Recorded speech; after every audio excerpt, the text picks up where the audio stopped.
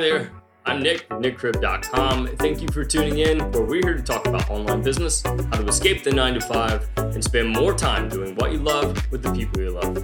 Now today we're going to talk about 5 ways to creating a digital product that people will love. Number 1, knowing your audience.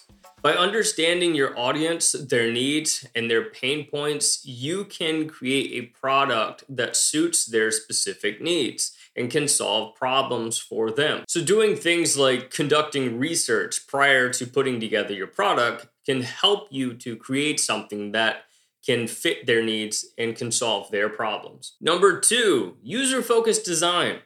When somebody purchases your digital product, is it easy for them to navigate? Is it easy for them to understand where they need to go, what they need to do? By putting together a product that is very easy to understand, easy to use, and has a great user experience, you're going to provide results in a much easier way. Now, number 3, this one is very important. You need to deliver value by providing results. If you can't provide results with your product, then why does anybody want it in the first place? The reason that people go to your site to purchase a product is because they have an expectation of results that they can gain from the product.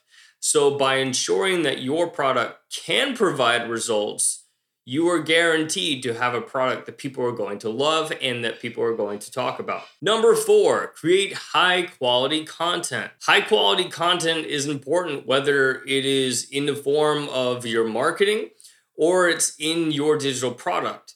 If your digital product is put together and let's say your videos are extremely blurry, the audio is hard to hear, it's going to really rub off on the customer and they're going to assume that your product is inferior. If you can't get at least some reasonable quality video, 1080p, and a decent microphone, which if you're using a smartphone, your microphone on there is probably fine, but you can get a reasonable microphone for under $100 on Amazon. A typical microphone that you're going to find in a regular camcorder is not what you want to go with. And number 5 is obtaining feedback.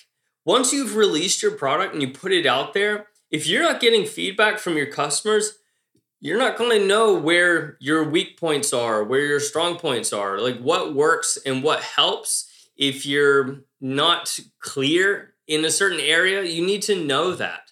So by obtaining feedback on a regular basis and getting reviews from your customers, you can better serve them and improve your products. And that's what's great about digital products is, let's just say you put together a video course.